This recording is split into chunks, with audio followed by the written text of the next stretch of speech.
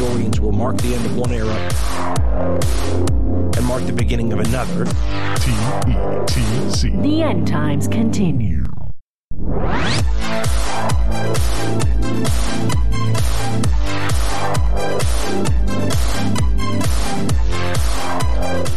Welcome to the End Times. Continue recording on this, the 10th of December. I am Dino, and Ace is out again today. He had something urgent come up, and it was urgent. So we are filling in again. We have Lady Jane. How are you doing today, Lady Jane? I'm good. All right, that's very non-committal and excellent. Cool. I'm fucking tired, and my voice is about to give out, and I've been working nonstop, and I just want it to be fucking Christmas already. I understand. But otherwise, good. Yeah. It'll be probably a relatively short episode today. Here, that just doubled me, so I'm going to close this door. It'll probably be a relatively short episode today. It's been like a weirdly quiet week, actually, given everything that's been going on. Has it been? Has it been a weirdly quiet week for some people? Wow. There's a little bit of a... Are you, like... I'm just saying... uncomfortable with that observation? I mean, yeah, like, I guess news-wise, sure. But, I'm sorry, my life is the most important. Do you not understand this? Okay, well, we have, let me look. Oh, you made people angry. Yeah, I made people really upset. I was fucking looking for a little fun diversion, and I tweeted about apple pie. I'm not a fan of it. My mom got it for Hanukkah, for the Hanukkah dinner we were having. Completely inappropriate choice of food. 1, donut holiday. 2, apple pie is garbage. I tweeted this for fun. I went to lunch. Didn't look at my phone. Came back. I had 19 fucking notifications because you people have some very strong feelings about pie. That's a lot of notifications for you. Yeah, I'm not like a what do you, heavy roller? Big roller? Oh, fucking what? What? When someone has influential power? Wow. Please. I'm not like I don't have that many followers. Okay. 19 notifications for me is the equivalent of going viral. I understand. I'm not going to apologize for my take on the apple pie. I will say pie is delicious. Apple pie is not delicious. Fruit pie is garbage. Unless it's a French fruit pie. Tarte aux pommes, that's really good. That's not an American apple pie. That's not a pie, that's a tart. They're different. No, tarte means pie in French. Do you know not everything's a literal different translation? You don't know anything about France, so you can shut up. Chess pie, delicious. Key lime pie, also yummy. Pecan pie, derby pie, that's a chocolate pecan pie. Chocolate banana pie, yummy. You know, there's a lot of good things from pie. Apple pie is not one of them. Cream pie. I did eat that apple pie last night, though. I said, I don't like this. You saw this. I said, I don't like this. And I'm just going to keep eating it because there was ice cream with it. And then I said, you know what? It's not so bad. I actually tend to agree. I think a fruit pie is actually better as a cobbler. It should be a cobbler. Yes, because the crust to me actually is the weakest part of any pie. I understand that. And but like a chess pie, good. That's fine. I'll take the crust on that. Well, a deconstructed pie is the best kind of pie. Well, you upset some people, and that's what's most important, I guess. Well, I won't apologize. I was told that if you say something controversial, do not back down. You shouldn't. That's good advice. So I'm not, but the Kroger Honey Crisp Apple Pie, not terrible. Not great, not terrible. Mix it with some ice cream, pretty good. Oh, I also like pumpkin pie. Sorry. I also have to, I'm sure everyone's just fucking enthralled by my pie preference. Yeah, we're just listing pies now. That's the whole episode. Pumpkin chess pie. I make that. That's a good pie. That actually is a really good pie. That is a really good pie that you make. It's incredible. Rhubarb pie, also good in the French version. No. Get out of here. That's a vegetable. Blackberry pie, that could be okay. Huckleberry pie and an ice cream, fine. Okay, that's enough of that.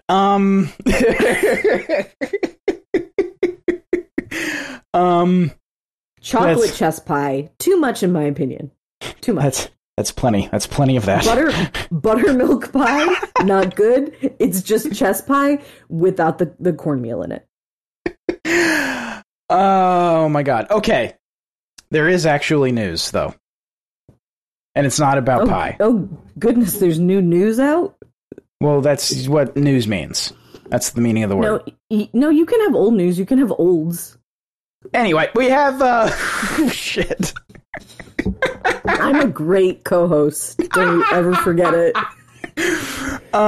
Okay, so Senator Ron Wyden, you know who this is?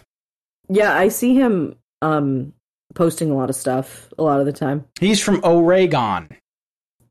Uh-huh. That one fell flat. Keep going. Wow. Just wow. Fuck you. Okay. He's from Oregon. He is the senator from Oregon. He sent a letter to the DOJ. And the letter is dated December 6th. Okay? And this is what it reads. Dear Attorney General Garland. Why would you start with dear? Anyway. Dear Attorney General Garland, I write to urge the Department of Justice to permit Apple and Google to inform their customers and the general public about demands for smartphone app notification records. Seems interesting. Yeah, I wasn't previously concerned, but hearing just the intro of this, I'm getting a little anxious. Are you? I mean, why did they have that information? Yes. This is news to me. In spring of 2022, my office received a tip that government agencies in foreign countries were demanding smartphone, quote, push notification records from Google and Apple. My staff have been investigating this tip for the past year, which included contacting Apple and Google. In response to that query, why would you flip the order of those things in the second sentence they're mentioned in the same list? I don't understand. In response to that query, the companies told my staff that information about this practice is restricted from public release by the government. Oh, okay.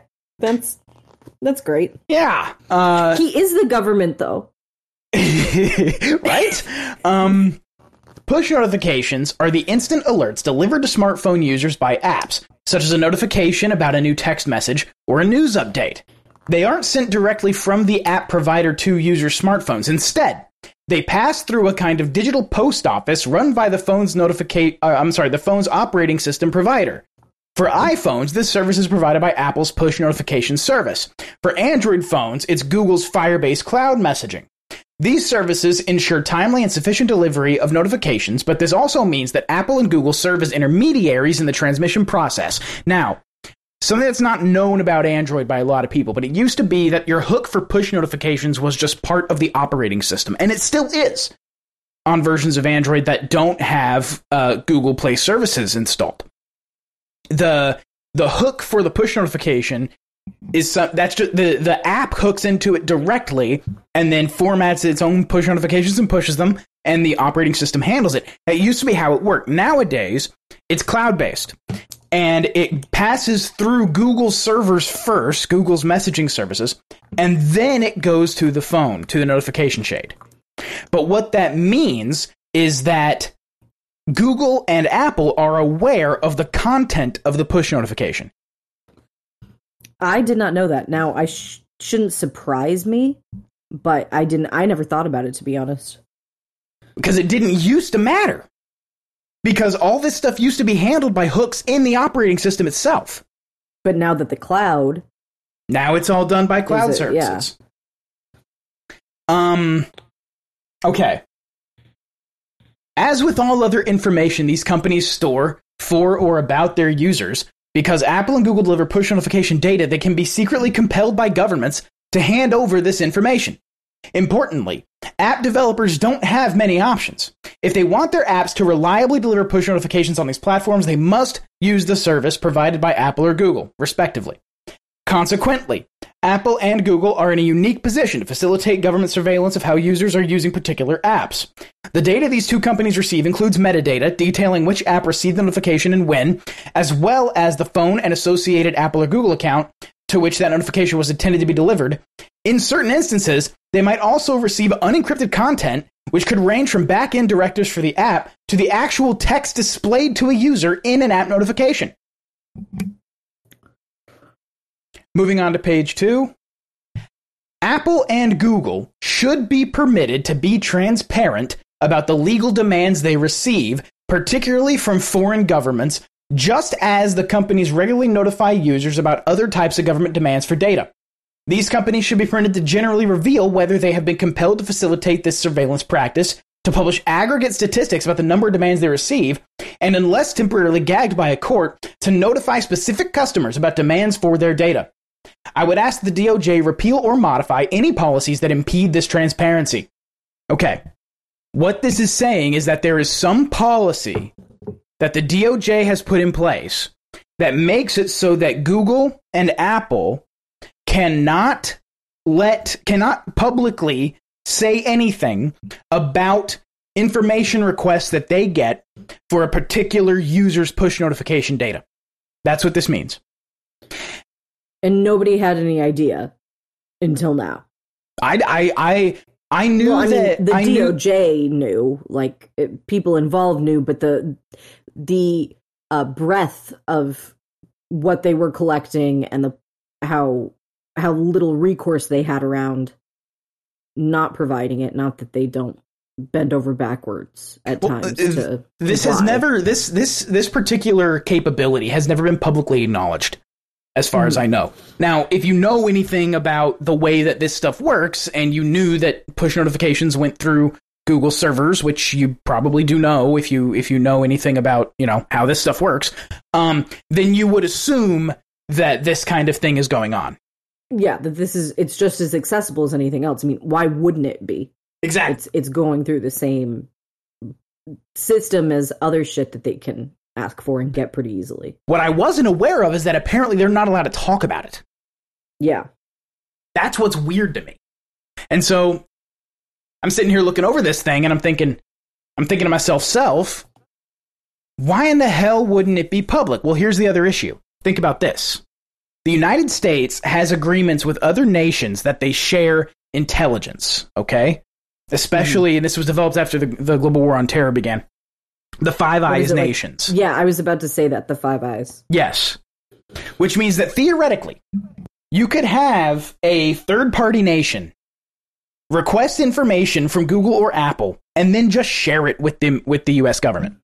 Mm-hmm. Because the U.S. government, the FBI in particular, but the government generally, is not supposed to use surveillance and the intelligence sort of apparatus against Americans.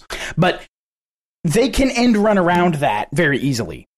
Yeah, there's nothing against the UK doing it and then just handing it over. Exactly. And this all is facilitated because all that data passes through Google and Apple servers, and they have all of it. Of course they have all of it. So they look at it, and then because of that system, you have the third-party doctrine. So all of these requests, all of this stuff can be done without the need for a warrant.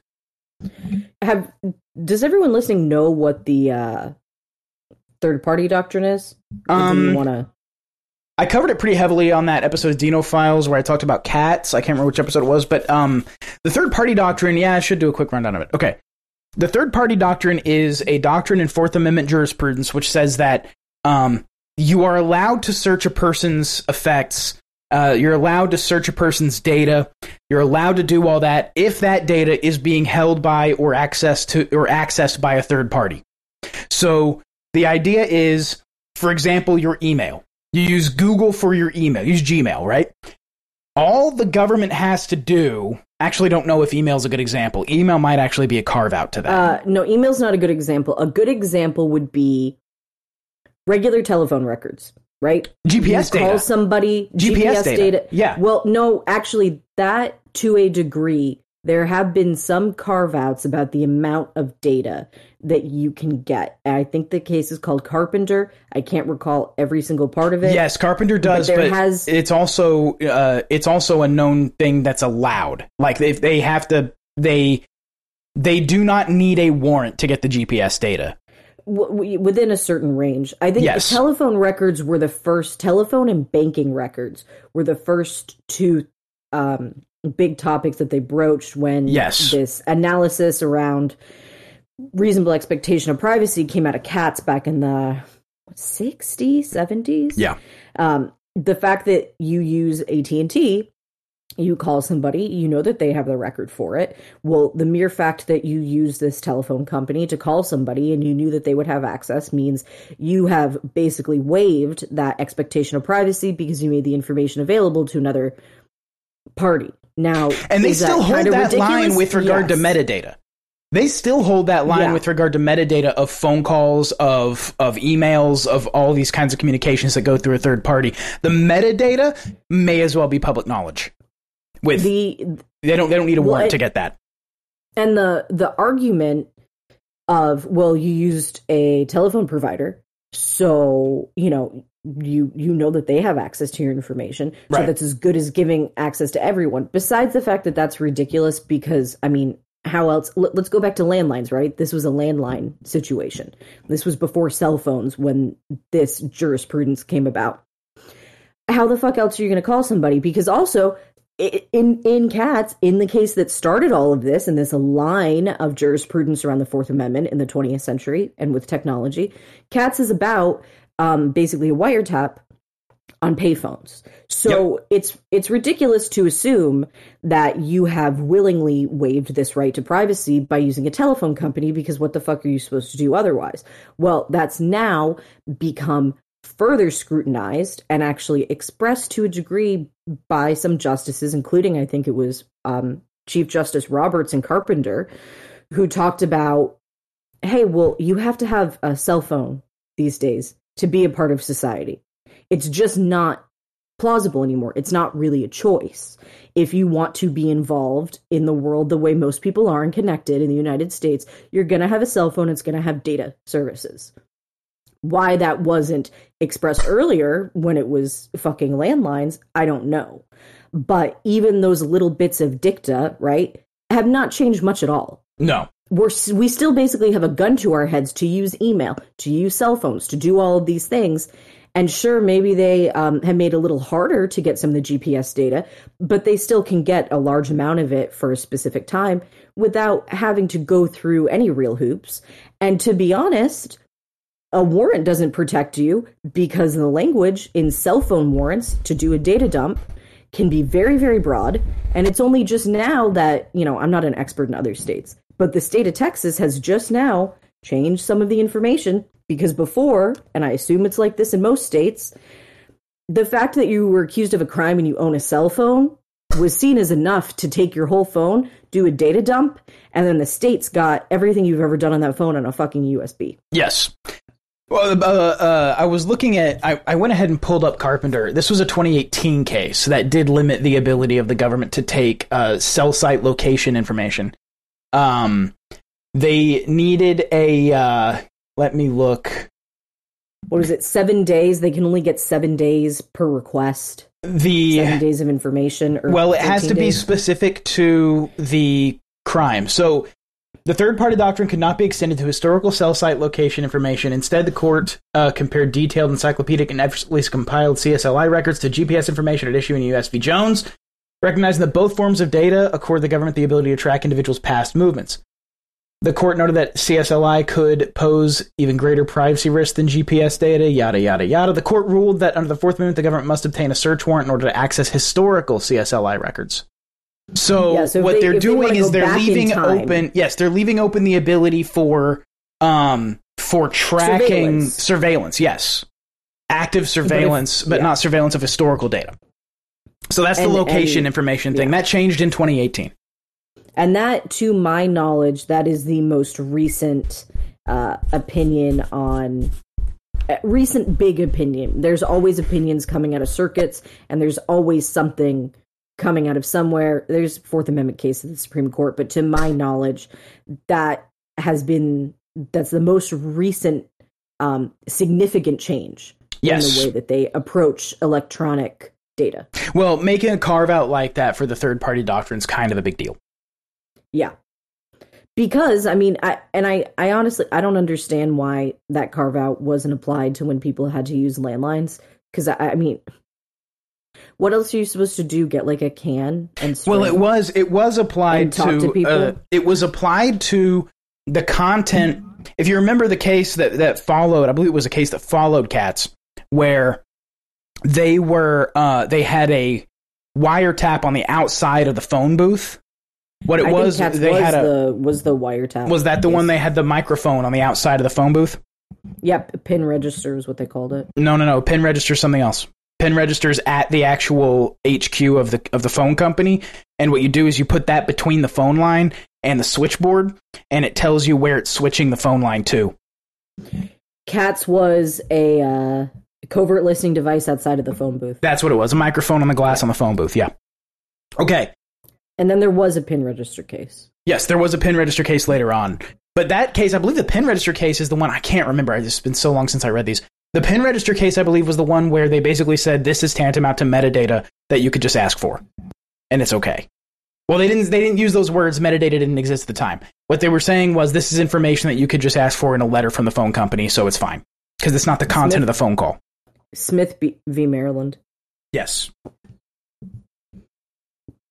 Yes. Anyway, so what they have is this idea of this third party doctrine, right? You can get this. And by the way, the warrant requirement already has an end run around it. Requiring a warrant for this stuff is not going to stop anything because the FISA courts exist. Yeah, there's and warrants. I mean, obviously, sure, better to have a warrant than not, right? A little bit more due process. A warrant will not protect most people. But it's not only that. That's not so much the concern. The concern is that you have the FISA court system exists such that if you receive a data request from a FISA court, if you receive a FISA warrant, you are not allowed to talk about it. Yeah, it's not. Those FISA courts happen entirely in the dark. There is no oversight. There's no transparency. There's no ability to know what happens in them and what's requested as a result. There's no appeal. You don't even know. You don't even know how they got your data until it's too late. You can't appeal from it. There's no system for holding FISA courts accountable. No, it's an end round around due process. It doesn't exist. They can say all they want that it's due process, but you have no notice. Mm-hmm. You know, I mean, It's not even procedurally. It's a weak argument that there's due process, and then substantively, I mean, how sure you have a court, you have a judge. Well, That's there's no justification that it satisfies the Fourth Amendment because there's no warrant. They say there's a warrant. The FISA court says there's a warrant. There's a warrant floating around somewhere. Everybody promises, but it's not public. It's not information anyone's allowed to see, and the company that got asked for the information isn't allowed to talk about it. You know what I mean? So the whole thing is set up where it's just like, yeah, we promised there's a warrant for this. Yeah, don't worry, we have it. It's sealed. You can't see it. No one can challenge it. But I guarantee. I promise. Just trust us. There's a warrant for that. In the secret court where no one is, and there's no record that you can get, even more secret than a grand jury. I swear to God, we got you a warrant, dude. Yeah, exactly. So, all of that being the case, this is I don't know what the system is that's in place that's making it so Google and Apple cannot talk about these requests. Well, it sounds like even people in the legislature only have a rough idea. Oh, the legislature doesn't get to know shit. You know, when they had the 28 pages of the 9/11 Commission report, the people in the legislature were allowed to go read them, but they had to go into a secure Faraday room to read them. And they had to leave all their phones and shit outside. They weren't allowed to take any electronics in with them. And they could go inside and read the 28 pages, and they weren't allowed to talk about them. Did you know that? I was going to make a really terrible inside baseball joke I mean, I was aware of that. I wasn't aware of I wasn't aware of the Faraday cage. That's special. Yeah, there was, I can't remember, I think it might have been Rand Paul who was talking about what you have to go through to read the 28 pages. Of course it was Rand Paul talking about it. Yeah, right? What is it, like the fucking Book of Secrets and National Treasure? Well, yeah, it is the book of, it is, yes, because it's the Book of Secrets that says Saudi Arabia did 9/11. It's so lame that they have a whole system around that in a Faraday cage, because, like, we all know that anyways, you know? Well, I mean, they were declassified a few years. I think they were declassified in, like, 2012 or something like that. Yeah, but was that really not something people knew? No, everyone knew it. Glenn Beck knew it. I remember watching Glenn Beck as a child in like 2006. And I was watching Glenn Beck and he was saying, you know what's in those 28 pages? It says the Saudis did it. That's what's in those 28 pages. And it was like either he had a source or it was just obvious to him. I think it was just through deduction. Probably. Like, well, where were all of the hijackers from? I don't think all of them were from there, but a good amount. Well, no, but they were also, well, some of them were Egyptian and stuff like that. But there was, the thing about it was that the bankrolling of 9/11 was done by people inside of Saudi, people who are powerful people inside of Saudi. That's what it was. And that was the thing that fucking Glenn Beck was saying. Fucking, I think it was 2006, 2008, something like that. Somewhere in there, he was talking about it. And then they declassified them, I believe, in 2012, maybe a little bit later than that. But in any case, all of that to say that the requiring a warrant for this kind of data doesn't really do anything when you have stuff like FISA courts around. But what it does do is for people who are subject to normal sort of state level investigations, it does give you something to challenge. It gives you something to check. Yeah, because the thing is, a huge part, if there's a defendant who was searched, I mean, with a warrant, which is rare, is you are entitled to get that warrant, look at the warrant, see if the warrant was sufficient, if the probable cause was true, if there were any lies. I mean, that is a huge part in building a defense when there's a search. So the idea that someone would have things searched by the federal government to that extent and nobody even gets the warrant to challenge, like, absolutely flies in the face of steps 1, 2, and 3. Yes. When someone is defending a client that had some sort of a search or seizure as a result of a warrant. Oh, by the way, the best example, I'm sorry, I forgot. I was going to say this earlier. The best example for third-party doctrine, your bank info. The federal government has unlimited access to your bank info. If they send a nicely worded letter to your bank, the bank can send over all of your transaction data from that bank. Yeah, there's no... Your banking data is absolutely not safe. Neither is your Facebook data or Instagram data. Yes, that kind of stuff. Your Twitter stuff. Your Twitter drafts or your Facebook drafts. Do you remember that? Do you remember the story from a while back where Facebook actually was keeping unsent posts from people? People who had typed a post into the thing and then decided against posting it. Mm-hmm. They were keeping that. They had all of that. Yeah. Well, the fun little fact with that is that prosecutors anywhere, like in any state, can very easily get a subpoena for Facebook records. And the county, I'm forgetting the name of the county where Facebook and a bunch of other tech companies are located, has prosecutors there that will act as stand-in counsel to approach the judge on that subpoena. They do that. They just have that service they provide to everyone in the U.S. That subpoena is pretty much always signed off on. And then these prosecutors, wherever else in the country, get all the information. Do defense attorneys have the ability to subpoena Facebook, Instagram? No, because it's a violation of federal law if a defense attorney does it. Not just defense in, something civil, right, where there could be a higher chance that it's a fishing expedition. No. Criminal defendants, there's very little way to get access to Facebook data because it's a violation of federal law if the accused does it. But they have a whole nice little thing, just nice little, oh, don't worry, we'll be stand-in counsel. Yeah. We'll go get that taken care of for you. There's a whole system that's set up to allow people to get access to your data quickly. Yep. Except if they're on your side. Yeah, no, interestingly enough, it's a violation of federal law if the person who's trying to defend themselves, tries to get Facebook information. And by the way, yeah, the subpoena thing, they don't need a subpoena. So the only reason they would need a subpoena is if the company that has the information they want requires one. Because there's a standard for a subpoena, but they don't have to have a subpoena. For example, do you remember the Liberty Safe situation from a little bit ago? Yeah, that was like a phone call. That was like a nicely worded letter, basically, where they said, hey, can we get the code to this gun safe? And Liberty said, yeah, absolutely. What Liberty should have said was, no, come back with a subpoena. Yeah.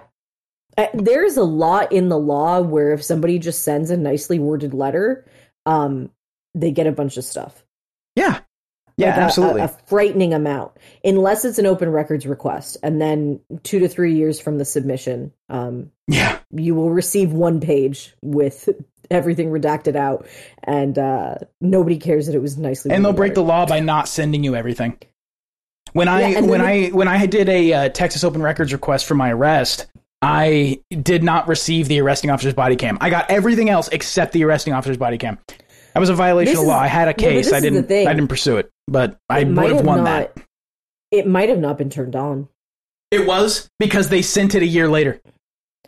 Oh, do you hear the little noise like when it's out there in front of you? That little noise that it makes, like every couple minutes?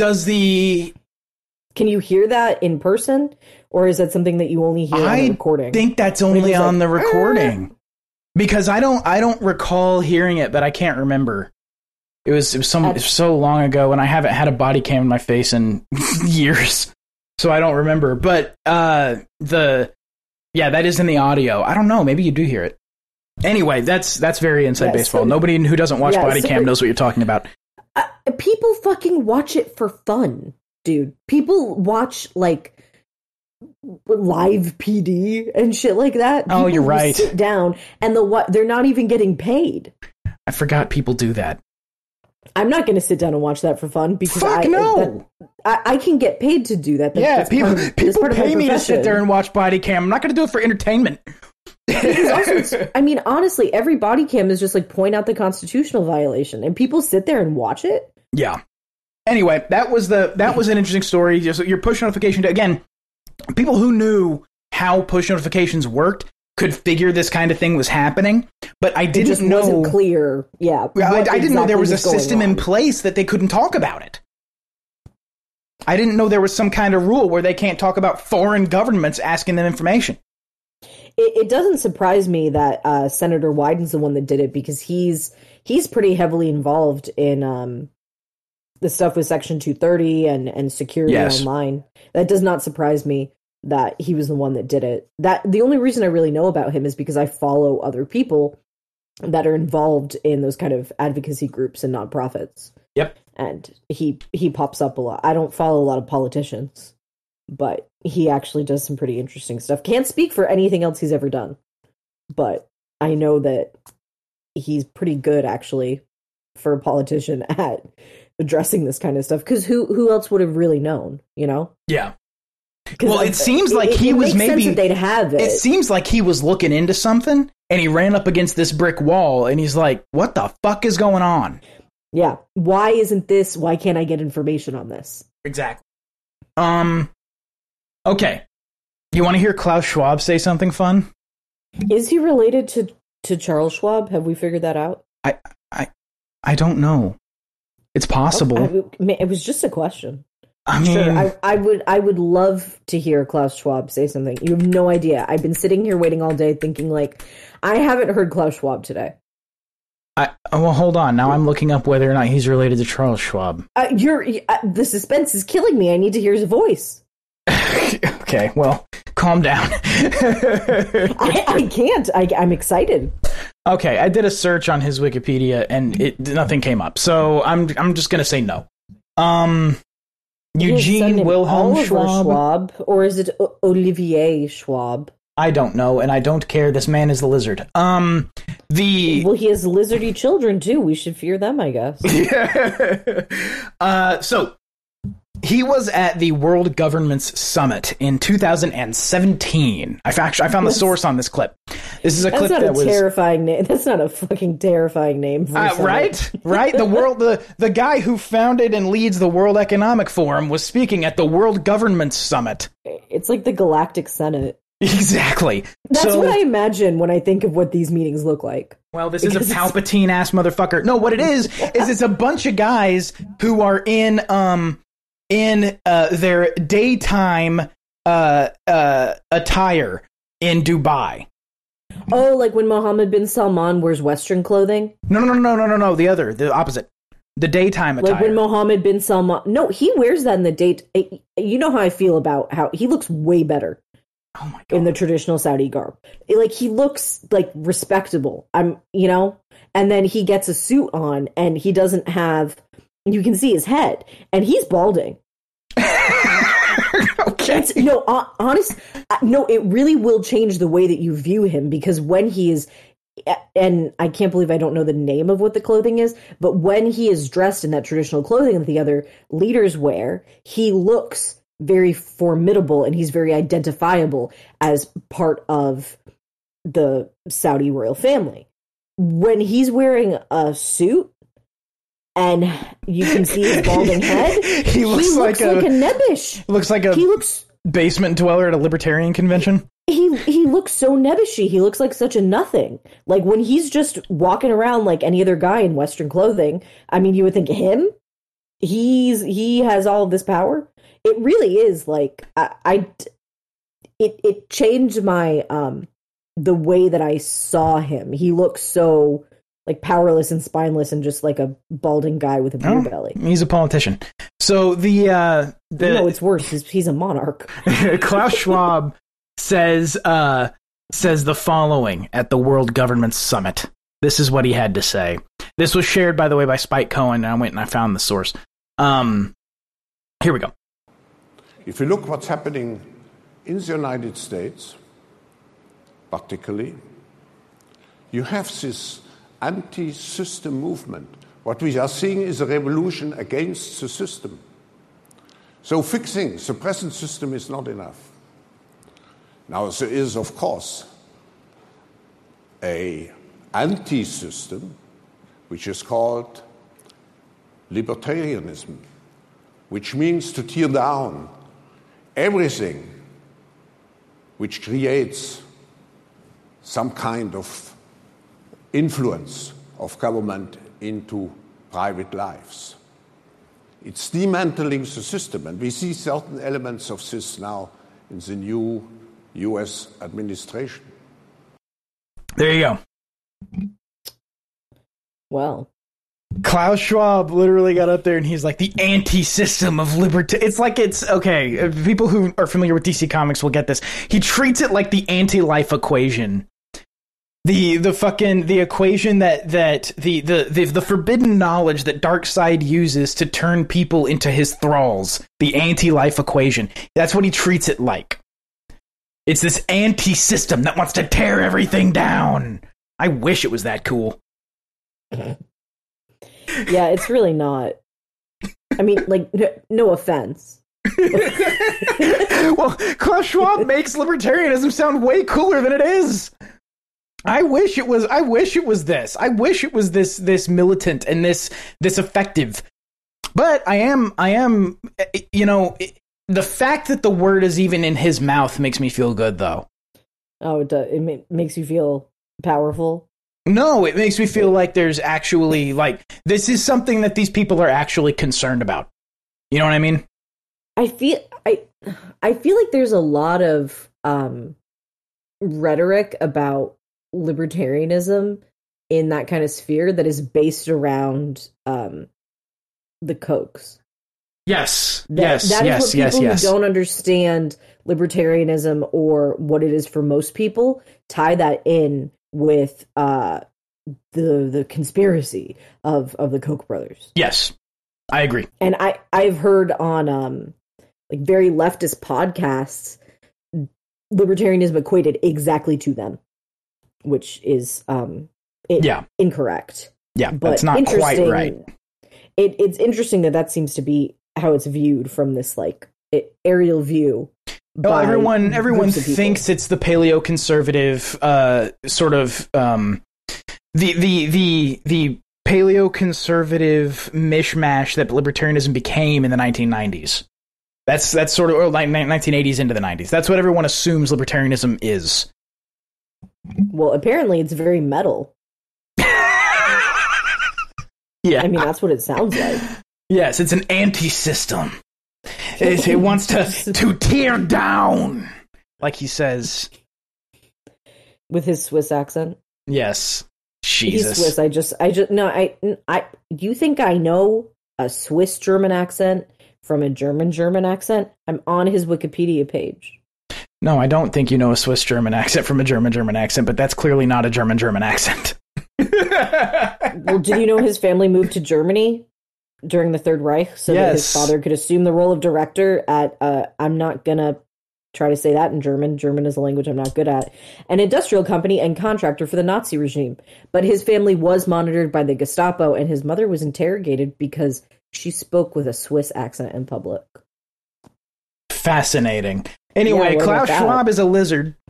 And I honestly, though, I am made happy by the fact that he's sitting there going, like, in the United States, they have this terrible thing, libertarianism. Yeah, he's sitting there thinking about it. It's a win that he's just sitting there fuming. Yes. Over it. Yes. Also, so that's 2017. Was he calling the Trump administration a libertarian? Yes, he was. Okay, that a great read on American politics. Yeah, exactly. What a fucking scumbag this guy is. I hate him. He's going to cause the fall of industrial society. Anyway, you can't just tell me that just so cavalierly. He is. That's what he's going to do. It's his plan. Anyway, Dave DeCamp at antiwar.com. Wonderful, wonderful writer. Antiwar.com, by the way, doing their fundraiser. Go ahead and give them some money if you can. Antiwar.com, Dave DeCamp, published today. Netanyahu says he appreciates the U.S. veto of UN Gaza ceasefire resolution. I'm sure he does. Oh, I'm sure he's very happy about it. This was a resolution that went up to the Security Council, and the U.S. said, no, we want them to keep shooting. Israeli Prime Minister Benjamin Netanyahu on Saturday said he appreciated the U.S. vetoing a UN Security Council resolution that called for an immediate ceasefire in Gaza and vowed to continue his war in the besieged enclave, which has killed at least 17,000 Palestinians. Quote, other countries must also understand that it's impossible to support the elimination of Hamas on one side and on the other to call for the end of the war, which will prevent the elimination of Hamas, Netanyahu said. Therefore... Do what? Just such a profound man. Such a profound speaker. Yeah. Yeah. Therefore, Israel will continue our just war to eliminate Hamas and achieve the war's other objectives that we set, like running the Palestinians out of the Gaza Strip. Explicitly. The U.S. is facing global backlash and criticism from fellow UN Security Council members for being the only one to vote against the ceasefire resolution as Israel... I'm sorry, are they fucking surprised? This is what happens everyone goes like, oh my goodness, the U.S. vetoed something on the Security Council related to Israel? My goodness. The U.S. is being Israel's lapdog again? I'm shocked. It happens literally every single time anything happens with Israel. They fucking veto it, and everyone has shocked Pikachu face. Like, this shit doesn't happen every single fucking time. Why is it even a headline? Like, I see people up in arms about it, and it's like, have you not been paying attention? It's either the U.S. and something to do with Israel, and they veto it, or Russia or China gets upset when someone tries to say something about, I don't know, something bad happening in Syria, and then they veto it. And that's the whole fucking thing. And that's why it's insane that they still have their little meetings in the room. It's literally just like a fucking conference room. I don't understand.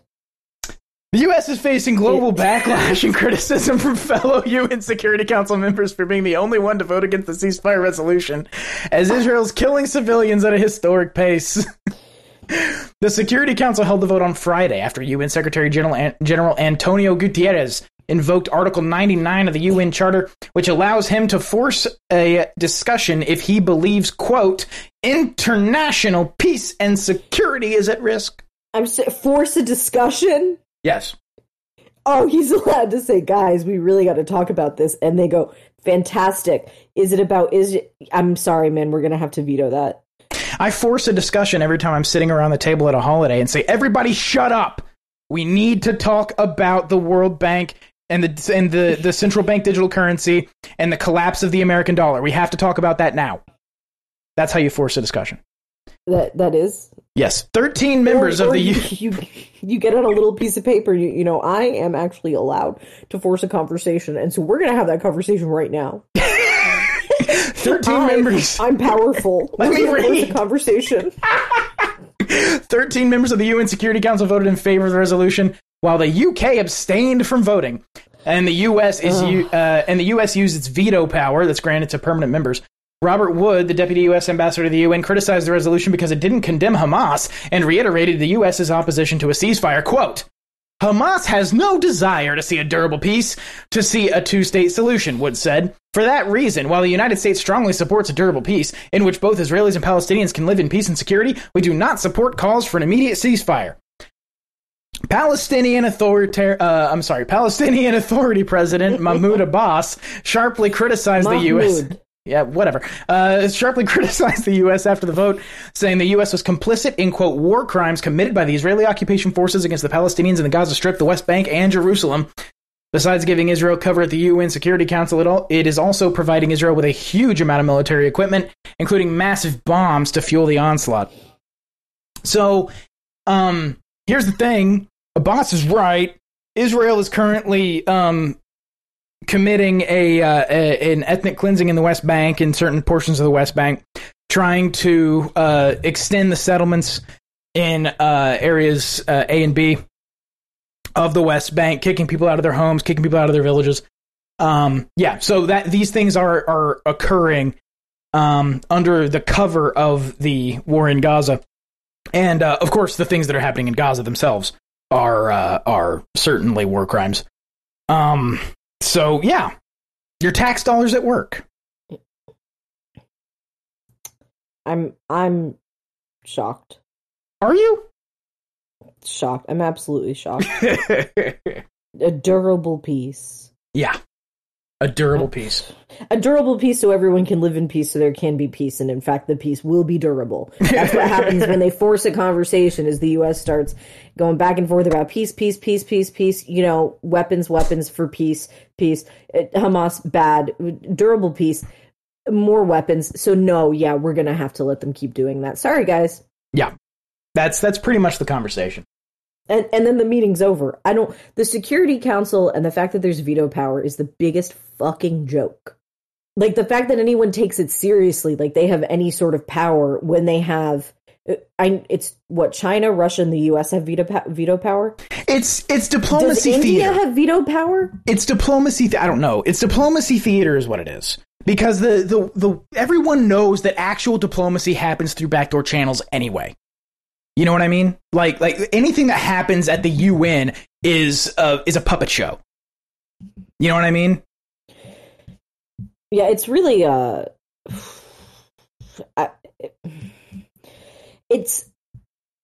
I've been there, and like when you walk through the UN, which it's all like, oh, you have there's different jurisdiction, I think, like when you go in there. I'm like, this is the place.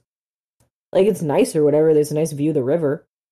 But, I mean, it's just rooms and, like, a little, there's a Security Council boardroom. Yeah, that's where they do the talking. This is serious, guys.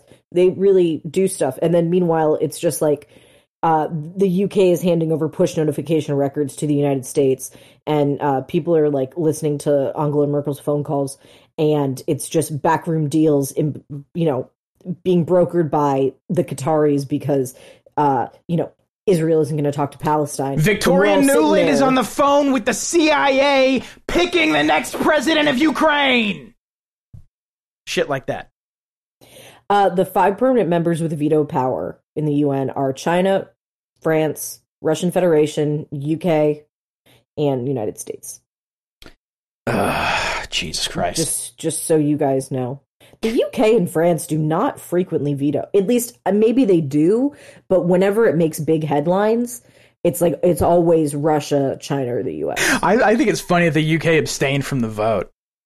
They've got their own problems happening right now. Do you know what's funny? Is that France has it, and the UK has it, and Germany doesn't fucking have it. I mean, if you look at the history of the EU and the way that they set up the UN, everyone is very intent on Germany not getting any power. Meanwhile... Are you ready for something that's almost as dumb as the UN? I think I know what this is. Yeah, I think you do. I'll never be ready. There was an op-ed that was published by someone who purports to be a professor at a law school at University of Pennsylvania. I do not know if this person is a law professor. I think they are. Could you pull up Miss Finkelstein there real quick and see? Do you have any idea how little that narrows it down? What's the first name? Claire Finkelstein. Oh, Algernon Biddle. Lawyer? She is the You're right. She's the Algernon Biddle Professor of Law and Professor of Philosophy at the University of Pennsylvania. She is a member of the school's Open Expression Committee and chair of the Law School's Committee on Academic Freedom. Yeah, she's a JD from Yale. Okay. And a PhD in philosophy from University of Pittsburgh. Harvard. Lifelong, soft-handed academic cunt. That's what she is. Okay, let's just... That's what she is. We don't have to use that term. Oh, everyone's gonna agree. Everyone's gonna agree. But if the shoe fits. She posted an op-ed in the Washington Post that came up today, the 10th. And I read it, and my head exploded. And then you read it to me, even though I didn't want to hear it. And Too now bad. You're making me talk about this now on a podcast. It's going to happen again. The headline, to fight anti-Semitism on campuses, we must restrict speech. Now, as a quick reminder, this person is on the school's, University of Pennsylvania's Open Expression Committee and chair of the Law School's Committee on Academic Freedom. A private school that is not bound by the same strictures, so I don't even know why. They're free to do whatever they want. No, if they wanted to, sure. But it stays stupid. Check this out. The testimony of 3 university presidents before a House committee last week provoked outrage after they suggested that calls on their campuses for Jewish genocide might not have violated their school's free speech policies, by the way. When people say this, they're not referring to calls on their campuses for Jewish genocide. They're referring to from the river to the sea. Say we need to genocide the Jews. That's also the important thing, is the way that these headlines are written would make you think that somebody was actually out there saying, let's genocide Jews. That is completely, that is... It's false. Yes, the idea that what these people are saying is a call for Jewish genocide is a personal opinion on it. It is not objectively what is being said. Right. And I mean, to clarify, that's not the stated intent of any of the organizations that are involved in this kind of thing. There may be 1 or 2 assholes out there that are like, let's just fucking kill them. But they're not representative. They're not out there on college campuses as these large organizations, groups of people going, let's kill Jews. That's not happening. As their group message.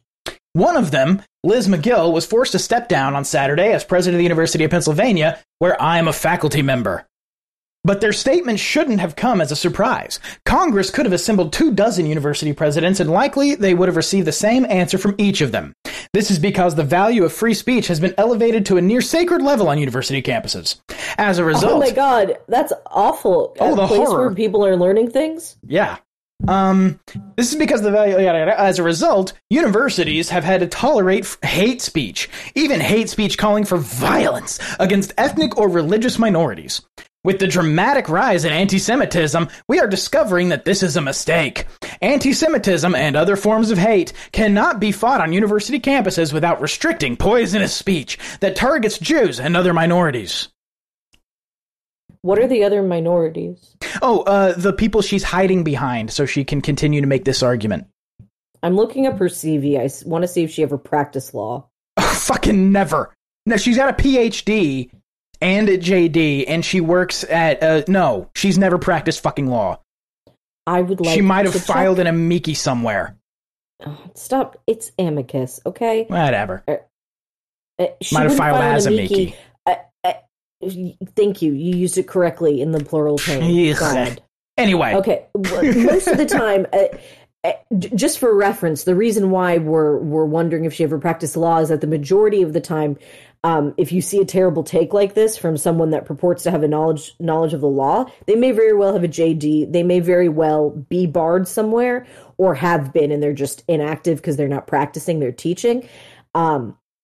They often have absolutely zero real life interaction with the law. Yes. Very, very common. It's one of the reasons that some of the old heads at our school were actually some of the best professors, because these guys and the women too came from practice, and some of them still practiced even while they were professors at this school. And so there's a lot of practical knowledge there. Because there's some classes that one might take in law school. I took some ones that were a lot more academic and theoretical. That's fine to do with somebody that's just an academic, but man, you learn a lot from people that have actually gone to court, that have actually argued something, that have dealt with real life clients and cases. There's a place for people that are just legal academics, but it's not writing op-eds like this. Is not the same. Yeah, they wouldn't write an op-ed like this. The people that have practiced, they might write something that I violently disagree with on speech on campuses, but it wouldn't be this dead wrong. Like saying calls for violence. Well, you can actually call for violence as long as it's not an imminent threat under Brandenburg. Like, nice try. Well, that's going to come up later. Here, I'm going to continue. University presidents are resisting this conclusion. I'm going to read the prior sentence. Anti-Semitism and other forms of hate cannot be fought on university campuses without restricting poisonous speech that targets Jews and other minorities. University presidents are resisting this conclusion. Rather than confront the conflict between the commitment to free speech and the commitment to eliminating the hostile environment facing Jewish students on campus, many simply affirm their commitment to both, or buy time by setting up task forces to study the problem. Some have attempted to split the difference by saying they are institutionally committed to free speech, but personally offended by anti-Semitism. Others have said the answer to hate speech is education and more speech. She continues, countering speech with more speech might just mean adding to the hateful rhetoric on campus and would not solve the problem.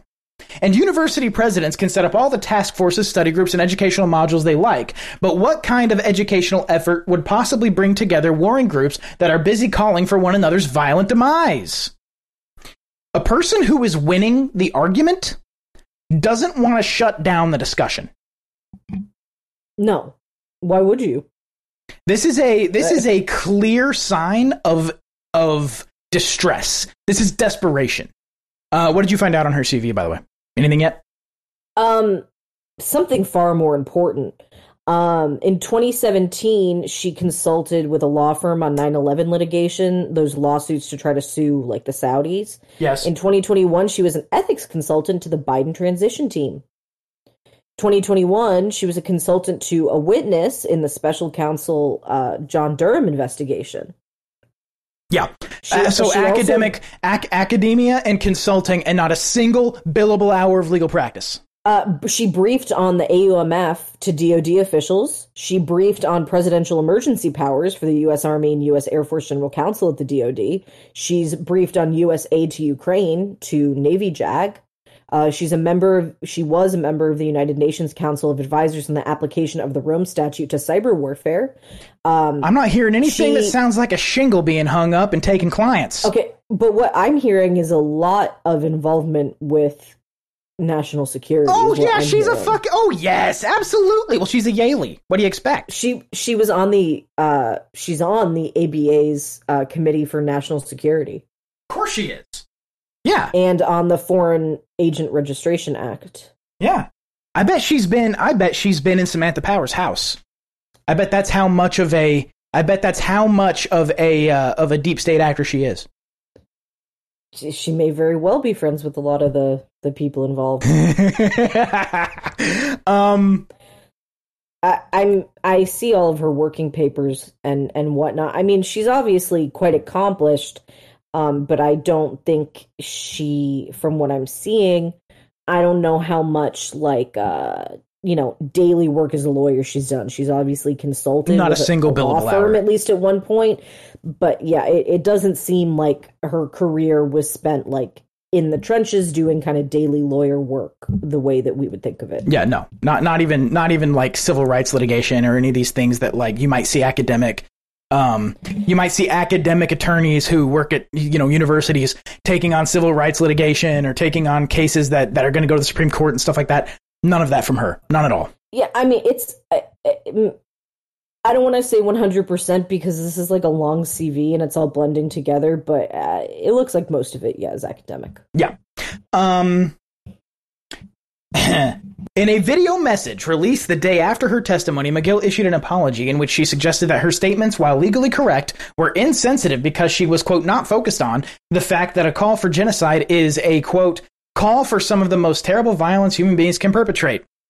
While many remain deeply troubled by the insensitivity of her comments, I am most concerned about the legal and policy conclusions McGill endorsed. That speech calling for Jewish genocide does not violate campus policies of the University of Pennsylvania. This is profoundly wrong. First, Penn, like Harvard and MIT, is a private institution, and as such, it is not bound by the First Amendment. In my experience, Penn has never actually followed the First Amendment, even to a close approximation. The same goes for other amendments to the U.S. Constitution. Penn also does not allow for the Second Amendment. If it did, our campus would be a war zone, especially given our apparent embrace of hate speech. The Second Amendment doesn't keep a bad actor from coming onto the campus and doing something bad. That's typically what happens when there's people that attack people, is that they're not good people. This woman should jump off a cliff. Okay, let's not. I hate her. Yeah. Second, even public universities that are bound by the First Amendment are not helpless in the face of hate speech. They do not have to listen to this bullshit from this academic moron. Even public universities that are bound by the First Amendment are not helpless in the face of hate speech.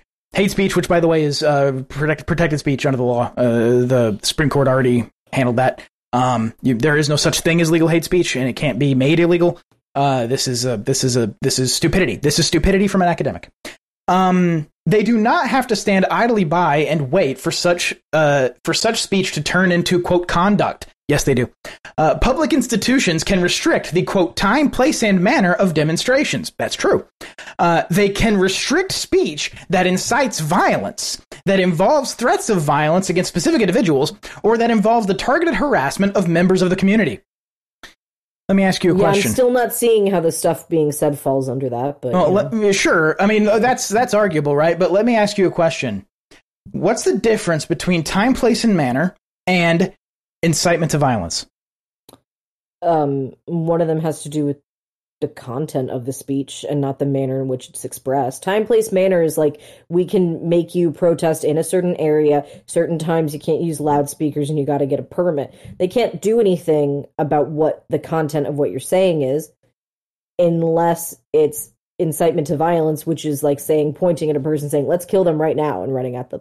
Time, place, that's exactly right. Time, place, manner, of course it's right. I'm not congratulating you. I'm saying for people listening, that's exactly right. I passed the cold call? Yes, you did. You did very well. Time, place, and manner is the bulleted list of content-neutral speech restrictions that you are allowed to make.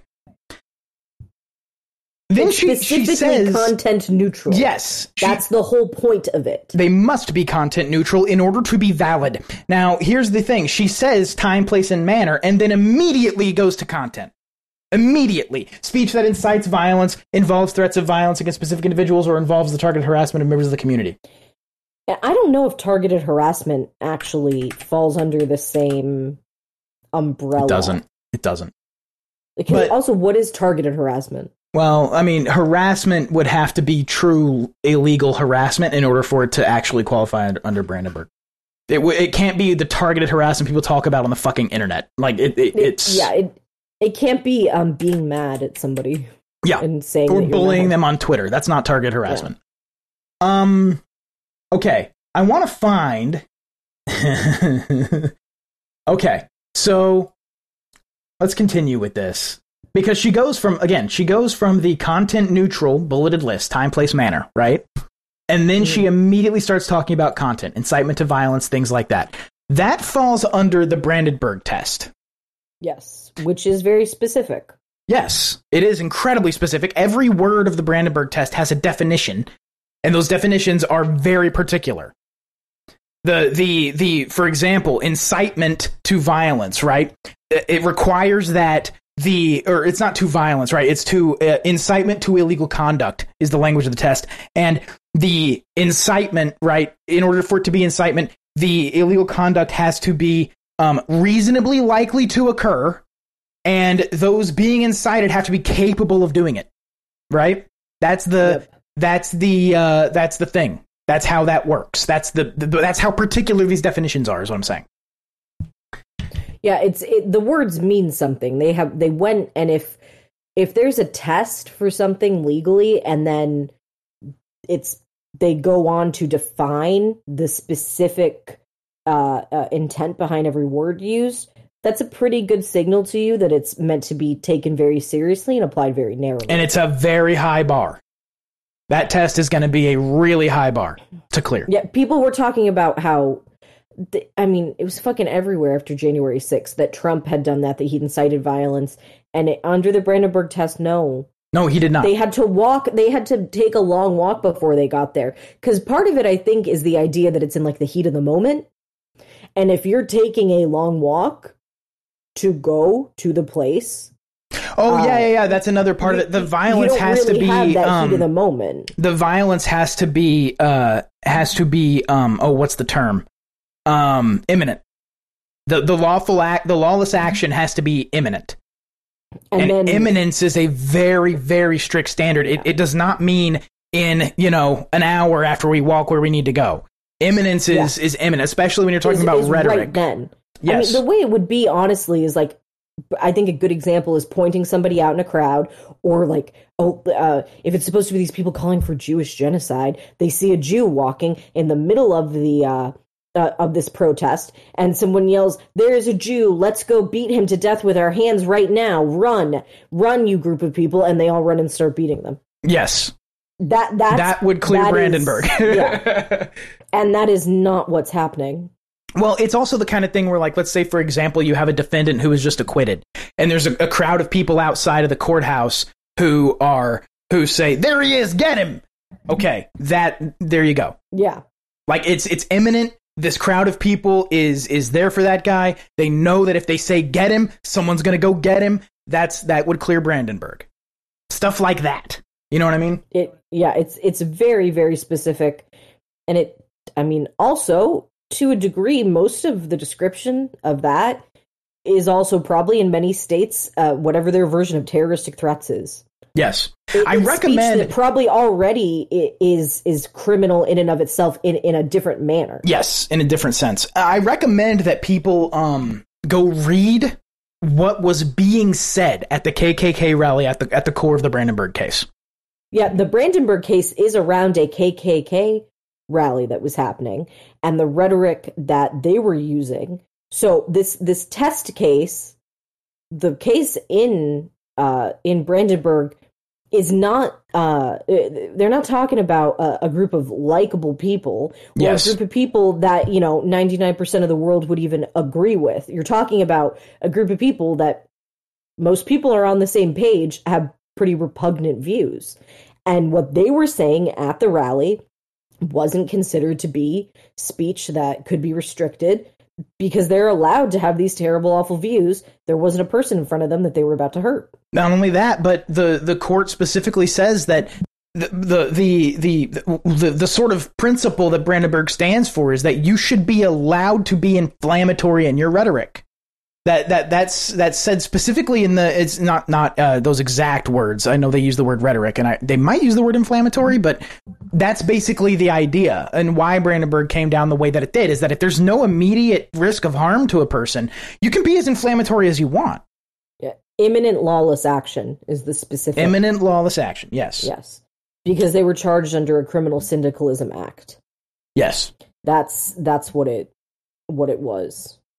Yes. I'm on Oye right now, which is actually pretty good resource for very quick statement of facts. It really is. Okay. So back to the story here. So we've discovered two facts. We've discovered that she doesn't understand First Amendment law generally, and we've discovered that she really fucking doesn't understand Brandenburg. Yes. First of all, because she thinks Brandenburg has to do with content neutral speech, which it doesn't. By definition, it doesn't. Yeah. By definition, it's not content neutral.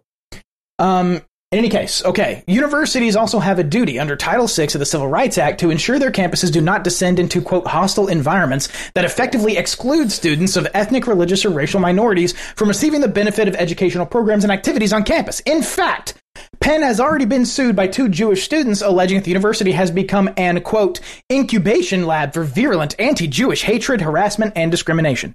Now, here's the problem with this. Sweetheart law professor, this is the problem. You are citing a federal law and claiming that this federal law requires that this private school restrict speech on campus. Do you know what you've just created? You've created a challenge to Title VI under the First Amendment. Very simple. Because what she's saying cannot be true. I don't know the ins and outs of Title VI. If what she's saying is true, if what she's saying is that Title VI requires private universities to restrict their student speech, that would be that would pass the government. Oh shit! What's the term I'm thinking of? Strict scrutiny? No, state action doctrine. That would pass the state action doctrine. The state action doctrine is the idea that the government has to be doing something in order for one of the rights to have been, like a due process right or something like that, to have been violated. It has to be the state doing it. It's how you keep from holding private individuals to account for violations of civil rights, for example. So, like, if I don't want to let certain people into my house based on their race or something like that, I'm allowed to do that. And if they sue me because of whatever amendment they're saying that they've been harmed or whatever civil right they're saying I haven't been honoring, then they can't prove state action. I'm just a guy. You know what I mean? So that's the state action doctrine. If what she's saying is that Title VI requires that these private universities restrict speech on their campuses, she's satisfying state action right there. And that would give rise to a cause of action against probably the university, but definitely the federal government for Title VI itself. It's antithetical to the First Amendment. If what she's saying is true, Title VI is unconstitutional on its face. Continuing. That underscores the point. With or without the First Amendment, calls for genocide against Jews, and here's the little shadow. This is what she's lugging in to this argument when she's talking about calls for genocide against Jews. This is what she's carrying, okay? This is the Mott and Bailey right here. With or without the First Amendment, calls for genocide against Jews, or even proxies for such sentiments, such as calling for intifada against Jews, or for the elimination of Israel by chanting from the river to the sea, are, in the present context, calls for violence against a discrete ethnic or religious group. Yeah, that's just not true. But and that's where it all is revealed, right? When she's saying calls for Jewish genocide. Well, what calls? What could they be saying? Oh my God, I can't believe there's people out there who are saying let's genocide Jews. Oh no, not that. What they're didn't you guys know? From the river to the sea, that's genocide. Clearly. Yeah, let's get rid of even if from the river to the sea does mean let's get rid of the state of Israel, which I think it does. I think that's relatively uncontroversial. The Israelis say it too. To talk about getting rid of the Palestinians. Yes, they do. Absolutely. Each side says it directly. And they're referencing ethnic cleansing when they say it. Yeah. But in any case, this is what she's hauling into this argument, is that nobody's actually explicitly calling for genocide against Jews. Nobody. No, so you failed Brandenburg immediately. She just doesn't want people to say stuff she doesn't agree with, which, like, sure, I would love if everyone agreed with me all the time. But I'm not trying to manipulate, federal law and the Constitution to achieve that goal. And here's the real this, honestly, it's good this chick never practiced. She'd make a shitty lawyer. Listen to this next sentence. Such speech arguably incites violence, frequently inspires harassment of Jewish students, and without question creates a hostile environment that can impair the equal education opportunities of Jewish students. What does the sanctity and the existence even of the state of Israel have to do with a Jewish student in Pennsylvania? How does that affect his environment at all? Doesn't make any damn sense. This is why, and by the way, this arguably incites violence. What'd you think of that?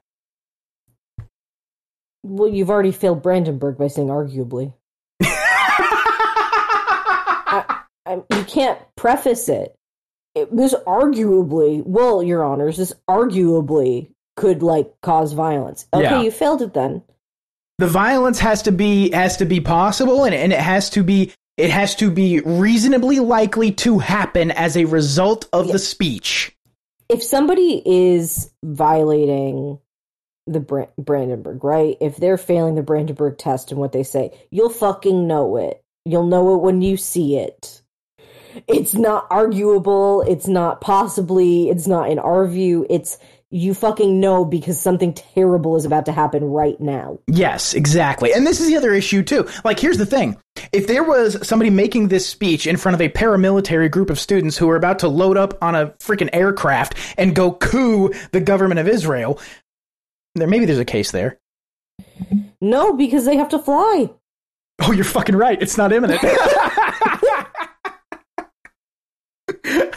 This is one of the most difficult tests to fail legally. To pass. Oh, yeah. Yeah. You pass Brandenburg. I get confused by it, too, because of what side of the issue I'm on. But, yeah. You guys understand what I mean. Yes, you yes. Get it. It's fine. Well, it depends on what's being challenged. Yeah. Anyway, though open expression and academic freedom are critically important values in higher education, well, yeah. Well, she has to say that to save her fucking job. That's the committee she's on. It's so important that we have free speech, that we have free idea. I mean, man, there's nothing more important than open, honest, free speech on a campus, unless I feel not great about what they're saying, and then honestly we've got to just upend this whole thing. Who cares about the Constitution that much, you know? There are other values that universities must promote as well. What are these values that must be promoted? She provides us with a list. Oh, amazing. For example, encouraging civil dialogue across differences, cultivating critical listening skills. This is the opposite of that, because if you fucking shut down speech that you don't want to hear, no one is going to be able to sit there, hear something, listen to it, and respond to it with their opinion. If you're only fucking hearing an echo chamber of what you want, you're a terrible goddamn listener. What she means is critical listening skills to what she says. It's really not hard to understand what she's saying. You don't need critical listening skills. This is written at the age of I'm just saying. I was half asleep when we went through this, and it's very easy to understand. Developing the skills to build community relationships, promoting the ability to engage in moral reflection, and building resilience in the face of challenge. These normative skills cannot be taught effectively in an environment where students and faculty are hurling calls at one another for the elimination of ethnic, religious, or racial subgroups. By the way, no one did that. No one did that. Do you know why my ancestors were so resilient? Constantly. Everything was a constant awful, terrifying struggle in which sometimes 75% of your family was disappeared and you just assumed they died. I am afraid to send an email to somebody. I don't... Resilience? What resilience is being cultivated? I'm terrified to go to the post office. The grocery store is a stressful experience. What resilience is being cultivated? Well, I mean... Well, she said that in kind of the context of this engaging in moral reflection, which means agreeing with her. What does that mean?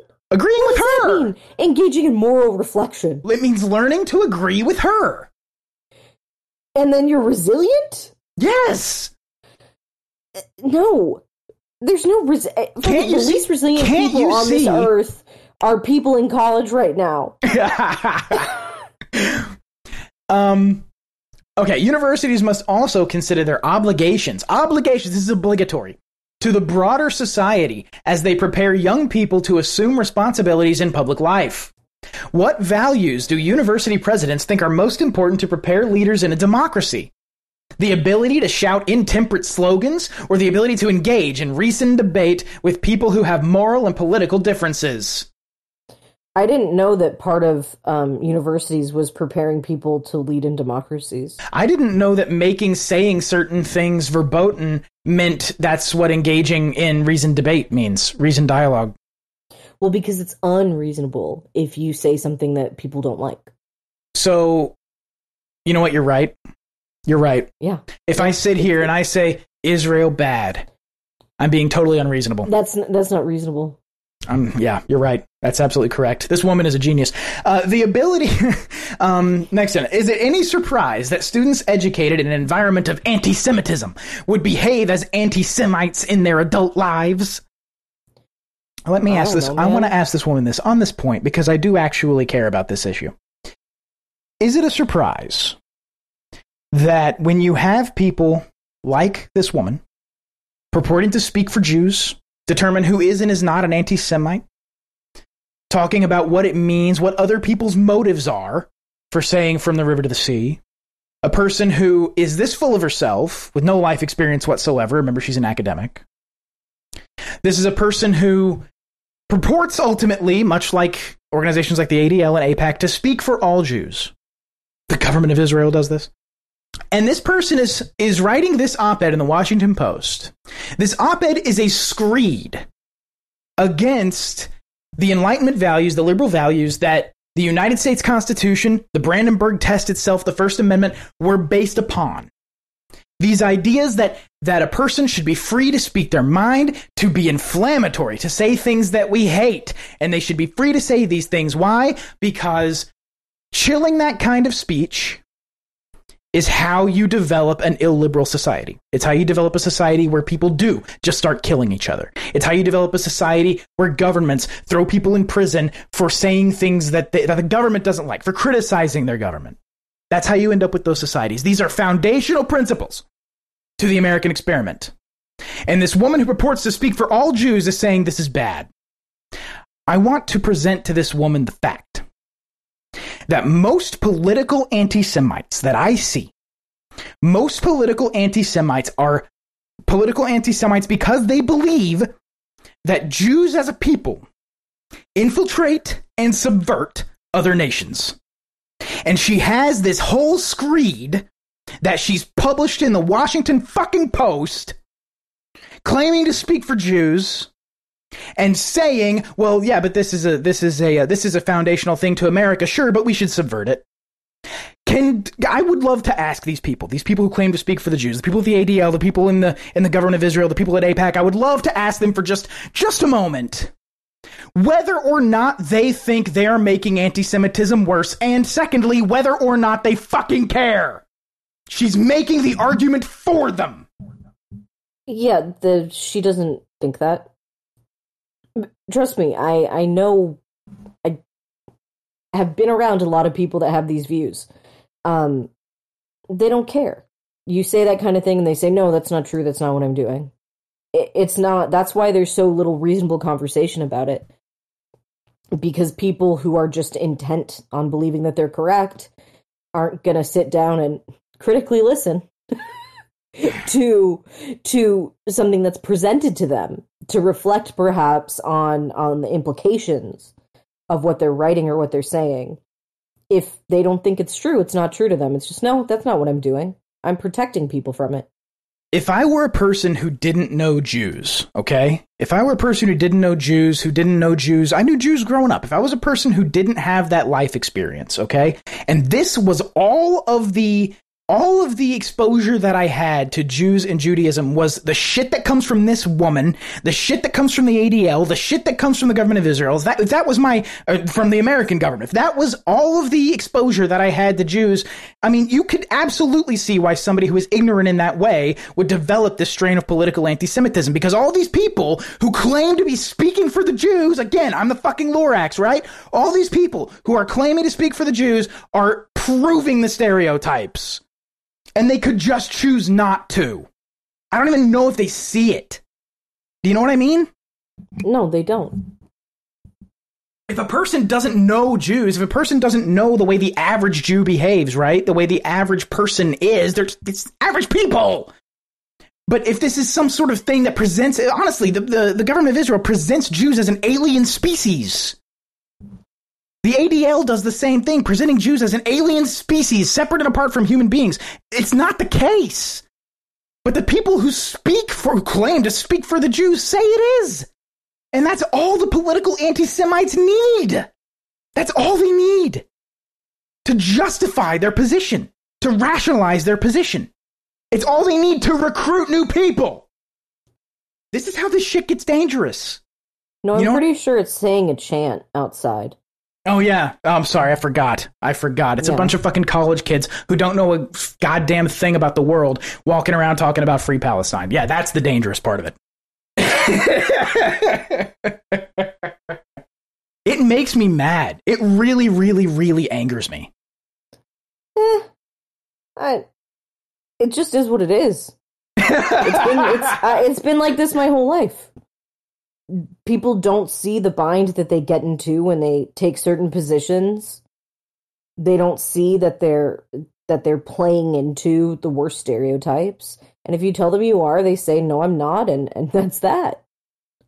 This is one of those things that people are very set in their views. And there are many different things in life that if somebody feels strongly enough about it, you can say all you want about how what they're saying is incorrect, or it's intellectually dishonest, or there's consequences to the way that they're saying it that, create the opposite of the intended outcome. And if a person doesn't want to hear it, if they don't believe it, they're not going to. Yeah. And anything that happens to prove that you, the person telling this person, that something that they're saying or doing is incorrect or dangerous, anything that happens to support the person warning that other person about it is also, there's something to explain it away. Oh, it's not that, it's this. Or, oh, you're just not seeing it the right way. Or, oh, it's not really that big of a deal. It's just disgusting to me. You're right, though. They can't see it. They can't see it. They can't see it. And by the way, I do want to clarify, because I know there are some people who will hear that and they'll be like, what, you're blaming Jews for anti-Semitism? No, I don't blame Jews for anti-Semitism. There's a lot of Jews out there, and like I said, they're just average-ass people. They're just normal fucking people. They're not fucking aliens. The ADL wants you to think they are. The government of Israel wants you to think they are. They're not. The thing that the people who are at fault for this current sort of strain of political anti-Semitism is the people who claim to speak for Jews. It's people like this woman. It's people like the ADL. It's people like the government of Israel. That's who's to fucking blame. The last time that I had a conversation about Israel with a Jewish person that wasn't my immediate family was 2018? 2017? Yeah. No, you know what? I remember where I was. It was 2016. Where were you the last time you spoke to a Jew about Israel? I was outside of an apartment complex at a friend's apartment that we were staying at for Shabbos. And I remember because I did something later that night.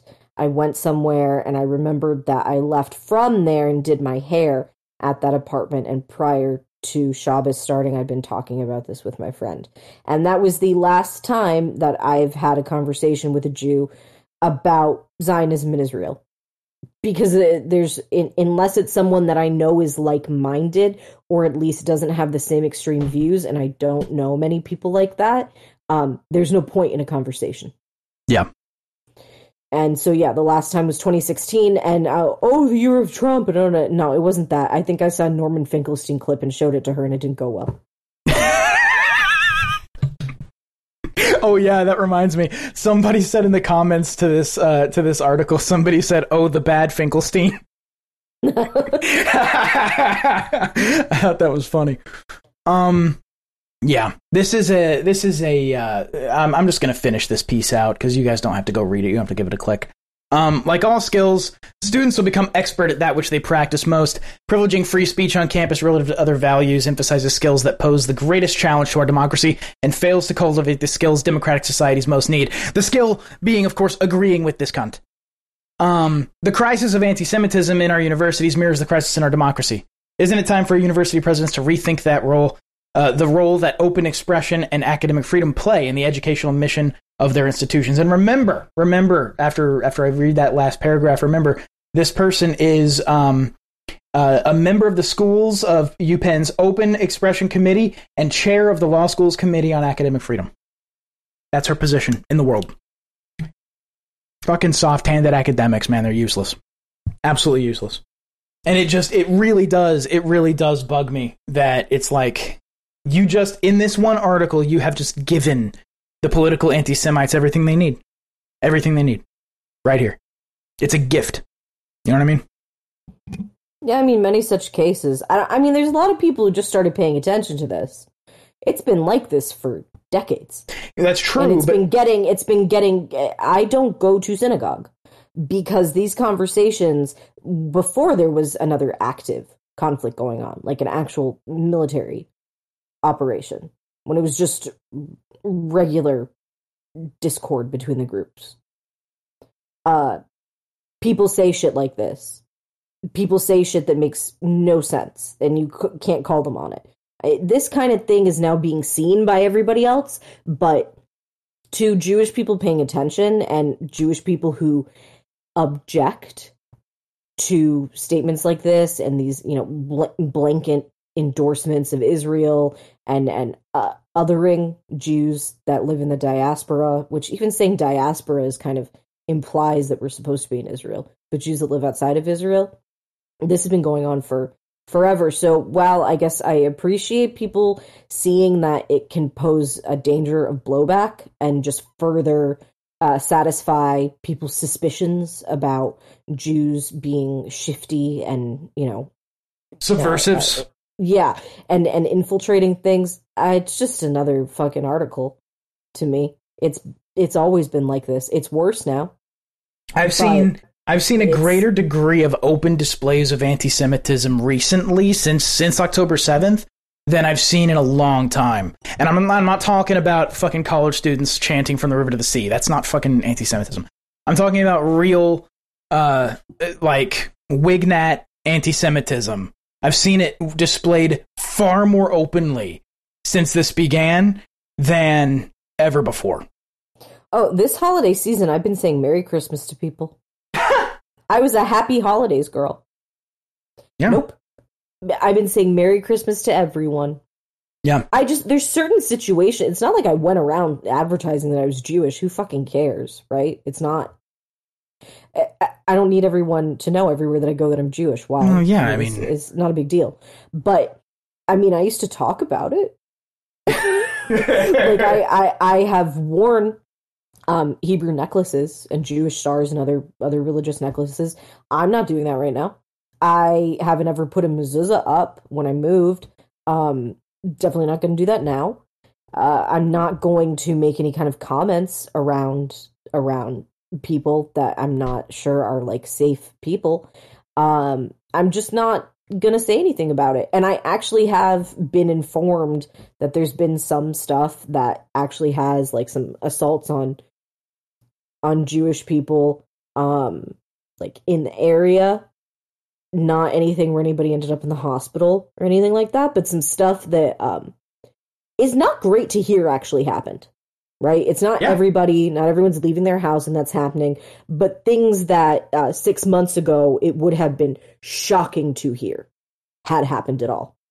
Let me ask you this. Mm-hmm. Do you believe at all that any of that would be the case outside of the normal amount of racism that exists just in society, right? Outside of that kind of thing, do you think that that would at all be the case if Israel weren't in the throes of committing an ethnic cleansing, and the media outlets and the people who claim to speak for Jews weren't saying the shit they were saying? In this hypothetical, there's no attack on Gaza. In this hypothetical, the two-state solution worked in 2014. I don't think there'd be the increase. I think there'd be the normal amount of anti-Semitism. Right. There's the normal amount of racism that floats around in society anyway.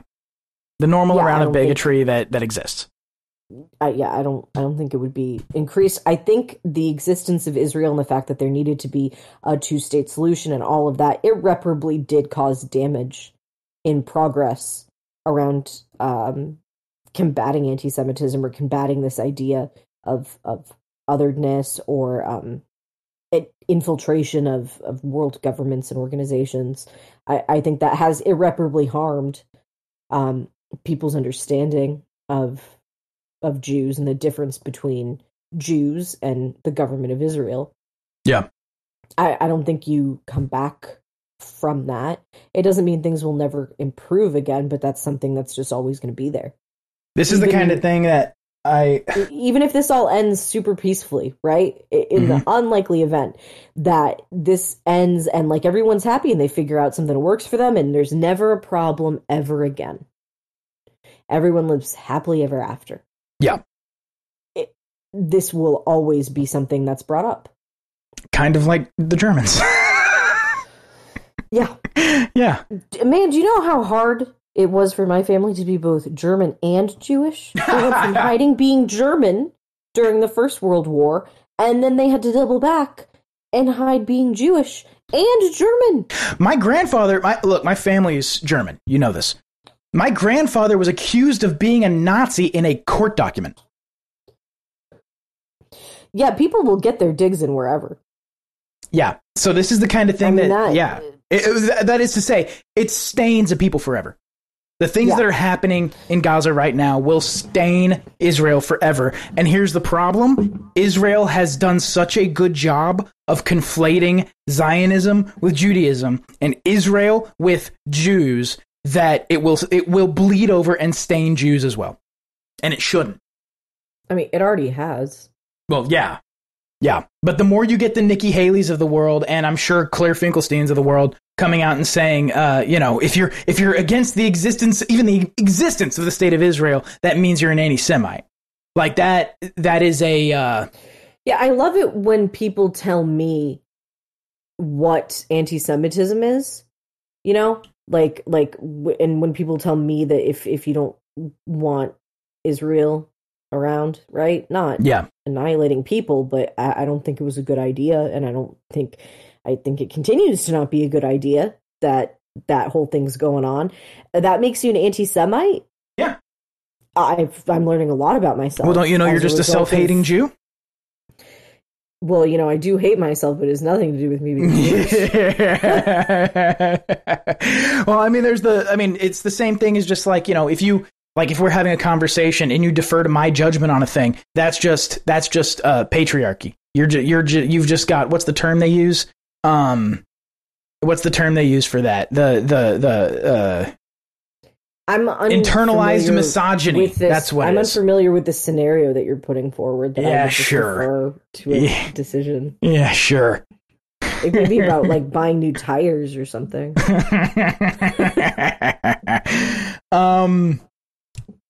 Anyway, yeah, that's just your internalized misogyny causing that. Yeah. I just apparently am a self-hating Jew. And a self-hating woman. Apparently I hate myself in a lot of ways that I didn't think I hated myself in that way. Yeah, well. It's a whole list of ways I hate myself, but none of them had to do with being Jewish or a woman. Well, they do now, and it's because Claire Finkelstein and Nikki Haley and all these other assholes think so. Yeah, I love it when Gentiles tell me how I, as a Jew, am supposed to think and That's feel. the thing. And I go, really? Ace It's and one I. thing when another Jew does it. It's like, okay, I disagree with you, but at least you got the standing to like have more of an opinion. You can be wrong, but you're also Jewish. When it's like a Congress or Nikki Haley or fucking like evangelical Christians who just want to see us fucking destroyed and burned so that way we can either accept Christ or, go to the fucking depths of hell. When it's those people, that's fascinating to me. Mm-hmm. That you are telling me, the minority group, Yeah. how I'm supposed to feel. Well, it's just like all the fascinating. Well, it's just like all the white girls that tell all of the the black guys that talk about, when a black guy makes a YouTube video and he talks about problems in black culture and things like that, and there's all the white girls talking about how that's just internalized racism. It's that. It's actually the worst form of prejudice and privilege, to believe that you have the standing to tell another group that's marginalized or minority in some way how to think and feel. Oh, right? yeah. Of course. Well, we know better than you. Yeah. Yes, exactly. So Claire Finkelstein doesn't know a goddamn thing about the law. If you're in her classes, ask for a refund. She is terrible, and she has never practiced a day in her life, as far as we can tell. So this is this is a person who has no business in a classroom teaching anybody about the law at all, because she clearly doesn't get it. I really hope she doesn't teach con law or anything relating to the First Amendment. I really hope she doesn't. Because there's a lot of people, there's a lot of not great con law professors out there. There's a lot of not great law professors out there. I know, but particularly con law, I had a very specific experience. Well, yeah, we had a fucking rad con law professor. That's why. No, you did not. I took a class with him. I didn't take con law with him, but I took another constitutional law class with him. Yeah, but you can't claim to be part of that group. You didn't go through what we went through. Okay? That was, you don't know what it was like. You were not there. It was quite a thing. But it actually does, when I see some of these people that are con law professors, and it's not that uncommon because, universities tend to have more progressive academics, and some of them have some beliefs and thoughts that influence how they teach class, as one does. People are frequently influenced by their own opinions. Sure. I wonder what it's like to take a con law class with them. What would you come out of it thinking? Apparently you would come out of her class thinking that Brandenburg has to do with content neutral speech restrictions. I guess. There's a whole, honestly, the way that con law is taught really is maybe, I think that might be one of the most formative things for somebody in law school moving forward. Oh, yeah. Because not everybody, interacts with portions of the Constitution every day the way that people who do criminal law do, but it is the basis of everything. The Constitution's implicated in many different things, and who teaches you con law and what you get out of it is going to influence you and your perspective for the rest of your career. Oh, yeah. And if you get somebody who thinks that Lochner is anti-canon, fucking cases saying that slavery is okay, if you think if you're being taught that case is as bad as something saying that treating human beings as chattel is okay, if you're taught that economic freedom case is as bad as that, I don't even know how they would approach anything else. Yeah. It's difficult because it raises the question about, what do these people who are coming out of law schools think about civil rights? What do they think civil rights even are? What do they think that a defendant's rights even are? Or do they have an understanding of this at all? Of the limitations that are actually on government and the limitations that should be on government? Do they have any idea whatsoever? I've been seeing, and I don't this is just a vibe that I'm getting from some of that group of people from this generation of more progressive academics, is that, and at least honestly, This is more honest than misinterpreting the Constitution. There is a group of people that think that the Constitution should be heavily amended. And while I don't agree, that's at least more intellectually honest than just willfully misinterpreting it. That really, when I hear them talk about stuff, it sounds like they don't think it should exist in the manner that it does. So they maybe do understand what it's supposed to do. They don't agree that there's this many things that are protected in that manner. Well, the number of them that think hate speech should be illegal. I heard this fucking obnoxious person fucking said to me that hate speech was legal when I was like a 1L and they were a 2L. And I was like, I haven't even taken common law yet, and I know that's true. They're like, whoa, like once you take common law, I'm like, I bet not. I bet. Who fucking taught you? I bet not. I'm gonna learn that. Like, what? The hell are you talking about? Yeah.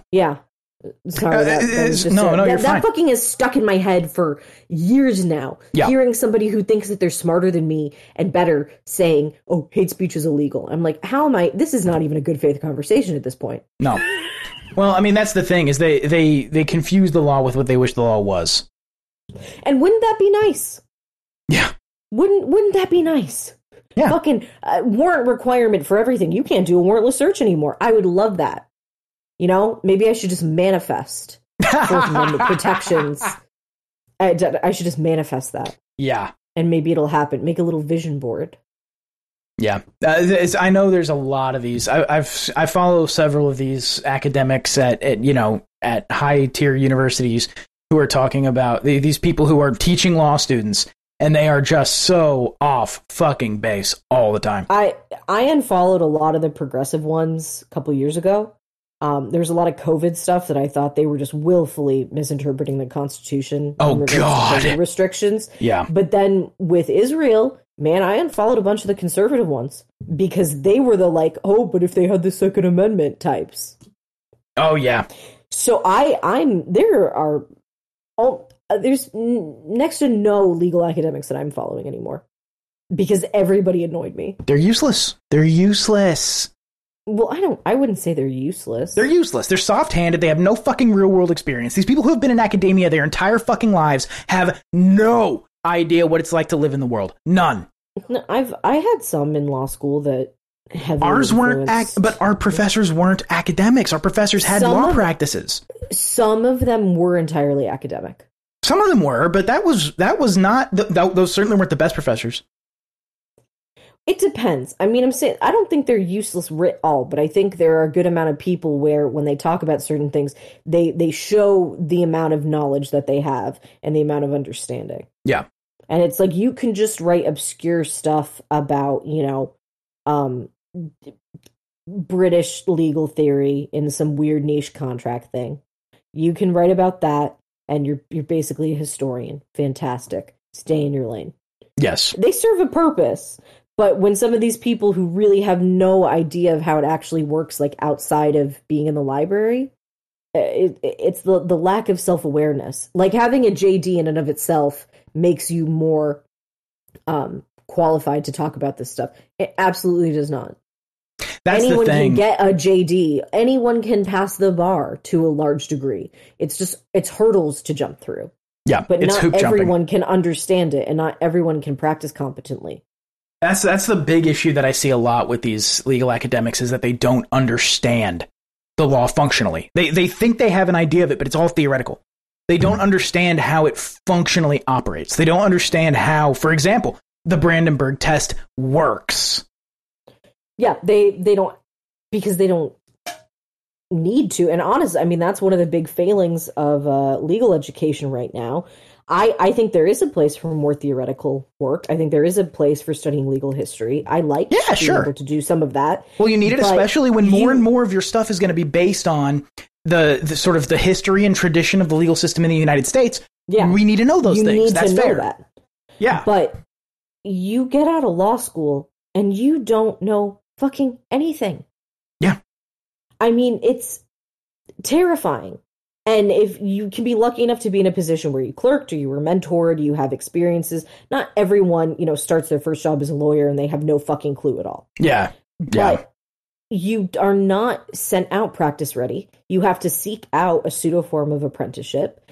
And even then, even when you have some more experience and know-how than other people might, when you're starting out day one at your job after you got your fresh bar card, it still takes a couple years before you feel as comfortable or don't have to ask as many questions. Mm-hmm. And I think it's fine to be new and have to ask questions. People ask questions all the time, no matter how long they've been doing something. But the level of questions and just terror that are unleashed upon a lot of lawyers the second they step into a courtroom after 3 years of busting their ass for jumping through hurdles, and after all of that, all the hurdles, you don't know what the fuck you're doing. Yeah. Because it's all because it's the practical side of it. It's the practical side of it that they don't teach. They don't teach how to actually, like, I was very fortunate to have a lot of professors who were who did practice and were practicing and who did take the time to go. It was a couple of classes in some of these, a couple of class periods of going through. This is the timeline of a case. This is the first thing that happens. This is the next thing. This is your window for these motions. This is your window for these motions. This is your window for these motions. This is your window for trial. This is your window for all that stuff. This is your window for appeal. They went through it beginning to end. And sounds a lot like civil court. Well, it was a yes. sounds a lot. You mean there's a timeline? There's a predictable end to this case? That was, yes, it was my civil practice professor. Yeah, it sounds real fucking nice to know what the hell's going on, to have, people in the courtroom know when something's going to happen, to be able to provide a timeline, to be able to tell somebody when it'll happen instead of saying, I am so sorry, I cannot tell you when this will end. Sounds really nice, sounds really civil. But it still translates. The order of operations is still the same. It's really not. No, I mean, it's the same in a broad sense. You still have the same stuff that happens before and after you pick a jury. You still have the same stuff that happens, like, you know what I mean? Like the timeline broadly is still the same. Appellate deadlines are always the same.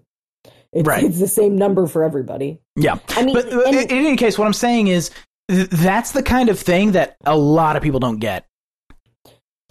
And they don't do state-specific bar exams for the most part anymore, too. So you got people going in there day one. They don't know fuck all about the state law. No, all they learned was federal law. Unless you seek out state-specific classes, which I tried to do, but the options for me for criminal law, it was one class. Yeah. The single class. And then when you study for the bar, you have to forget the state law, because it doesn't jive with the common law and MPC, these model codes law that you have to study for the bar. Oh yeah, you have to relearn state law basically. And then I had to remind myself, all right, we're back in Texas mode. Yes. Right, in any case, these professors, I think, are a massive, massive drain. People who write op-eds like this, where it's very clear that they have no conception of how these Supreme Court opinions even function. They've got no idea what the actual, they couldn't tell you how to apply a test to a set of facts. Because if she could tell you how to apply a test to a set of facts, she wouldn't have said that. She wouldn't have brought up Brandenburg standards when discussing content neutral restrictions. Yeah.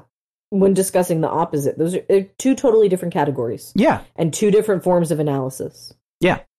So this is a person with no practical handle on how the law functions. It's all theoretical. It's all, I write pieces and I write briefs and I write for journals and I write all this stuff. It's like, yeah, but how does it work?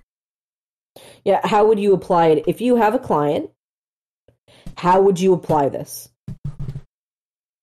Are they going to pass the test? Are they going to fail the test? What's the counter? Well, it's very much like the example that I popped off with the somebody telling a group of paramilitary people about to hop on a plane and go do a coup in Israel, and it's like, does that pass Brandenburg? That would be a very interesting question. I assumed it would, but then you brought up the imminence thing.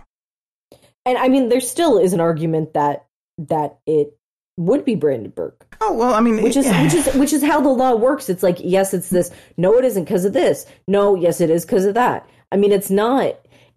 when they write these little op-eds, it's presented as if it's so cut and dry, and that the law is cut and dry, and that there's not different interpretations, and it's none of it is cut and dry. If only it were as simple as, well, we do this test and that test, and because of this, that's fine. End of story. Yeah. I would love to send this professor just the facts of Brandenburg with like the speech that was being made and stuff like that, and then just say, is this legal? I wonder what the answer would be. No, this is the Brandenburg case. This one wasn't. No, it's different. They didn't say from the river to the sea. Well, no, I wouldn't tell her it's Brandenburg. I would just send the facts as if it's a hypothetical. The same exact situation for it to. A lot of lawyers, if skilled lawyers, will tell you this. You cannot analogize case law from a case that doesn't have the same set of facts. I mean, that's the interesting thing, though, about Brandenburg is he had some choice things to say about Jews at that KKK rally. Yeah. I mean, honestly, it's like if it really goes to show how serious the commitment to generally thought to be repugnant speech being legal is, right? It's saying, no, we don't agree with this. Like I said, I recommend people go read what was being said at that rally. And the reason that I recommend going to read it is because I can't read it on the show. I would. I can't. Awful. It's bad. I don't, maybe I'm old fashioned, but having the ability for people to say things, share their views that most people would find repugnant is a way for me to be able to not associate with them. Yeah. Old school Skokie ACLU fan. Yeah, of just, I mean, and if it's directed at imminently harming me, that's a crime in and of itself, and that's not protected. They can have, that was the whole case, right? Yeah. There was a law that was criminalizing that kind of speech. Well, terroristic threats is a very common charge places, and that's when you threaten to harm somebody, and you're going to harm them. And they still have to be true threats. You still have to pass a 1A standard for that. If someone's going to harm me, that's already not allowed. Of course I don't like that. I don't want someone to do that. If someone's going to say something shitty that I don't like and makes me feel uncomfortable and I find offensive, well, that's not a crime, but now I know who the fuck not to talk to. Yep. Of course none of it is this simple, but this is the way it's set up. It's set up relatively well, theoretically at least. Yeah. We already have recourse for people trying to harm you. No one's saying that's okay. But don't take that and abuse that system to make things that you perceive to be a threat to you and completely subvert. She doesn't perceive it to be a threat to her. That's part of the problem of this whole thing is she wants it to be a threat to her when at most it's a threat to the nation state that is Israel. Well, no, I think people truly actually do think it's a threat to them. People really are taking this stuff from people that I've talked to and things that I've heard. There is a belief in a lot of people that something like from the river to the sea is calling for genocide. It's not true. It's not accurate. It's not the correct interpretation. It's probably not what's even intended by a good amount of people. I don't know their subjective beliefs, but not everyone saying that is going to be thinking, oh, yes, genocide. But people are really latching on to specifically chants like that, really truly meaning that they want Jews to be annihilated. Yeah. There are people who really do truly feel terrified. And I personally am afraid of anti-Semitic blowback, but it's the blowback. I'm frightened too, but in a different way. Yeah, not of the college kids who are saying from the river to the sea. It's the people who see the response from the Lorax and they act like this is representative now. Yeah, because they often say things they don't say.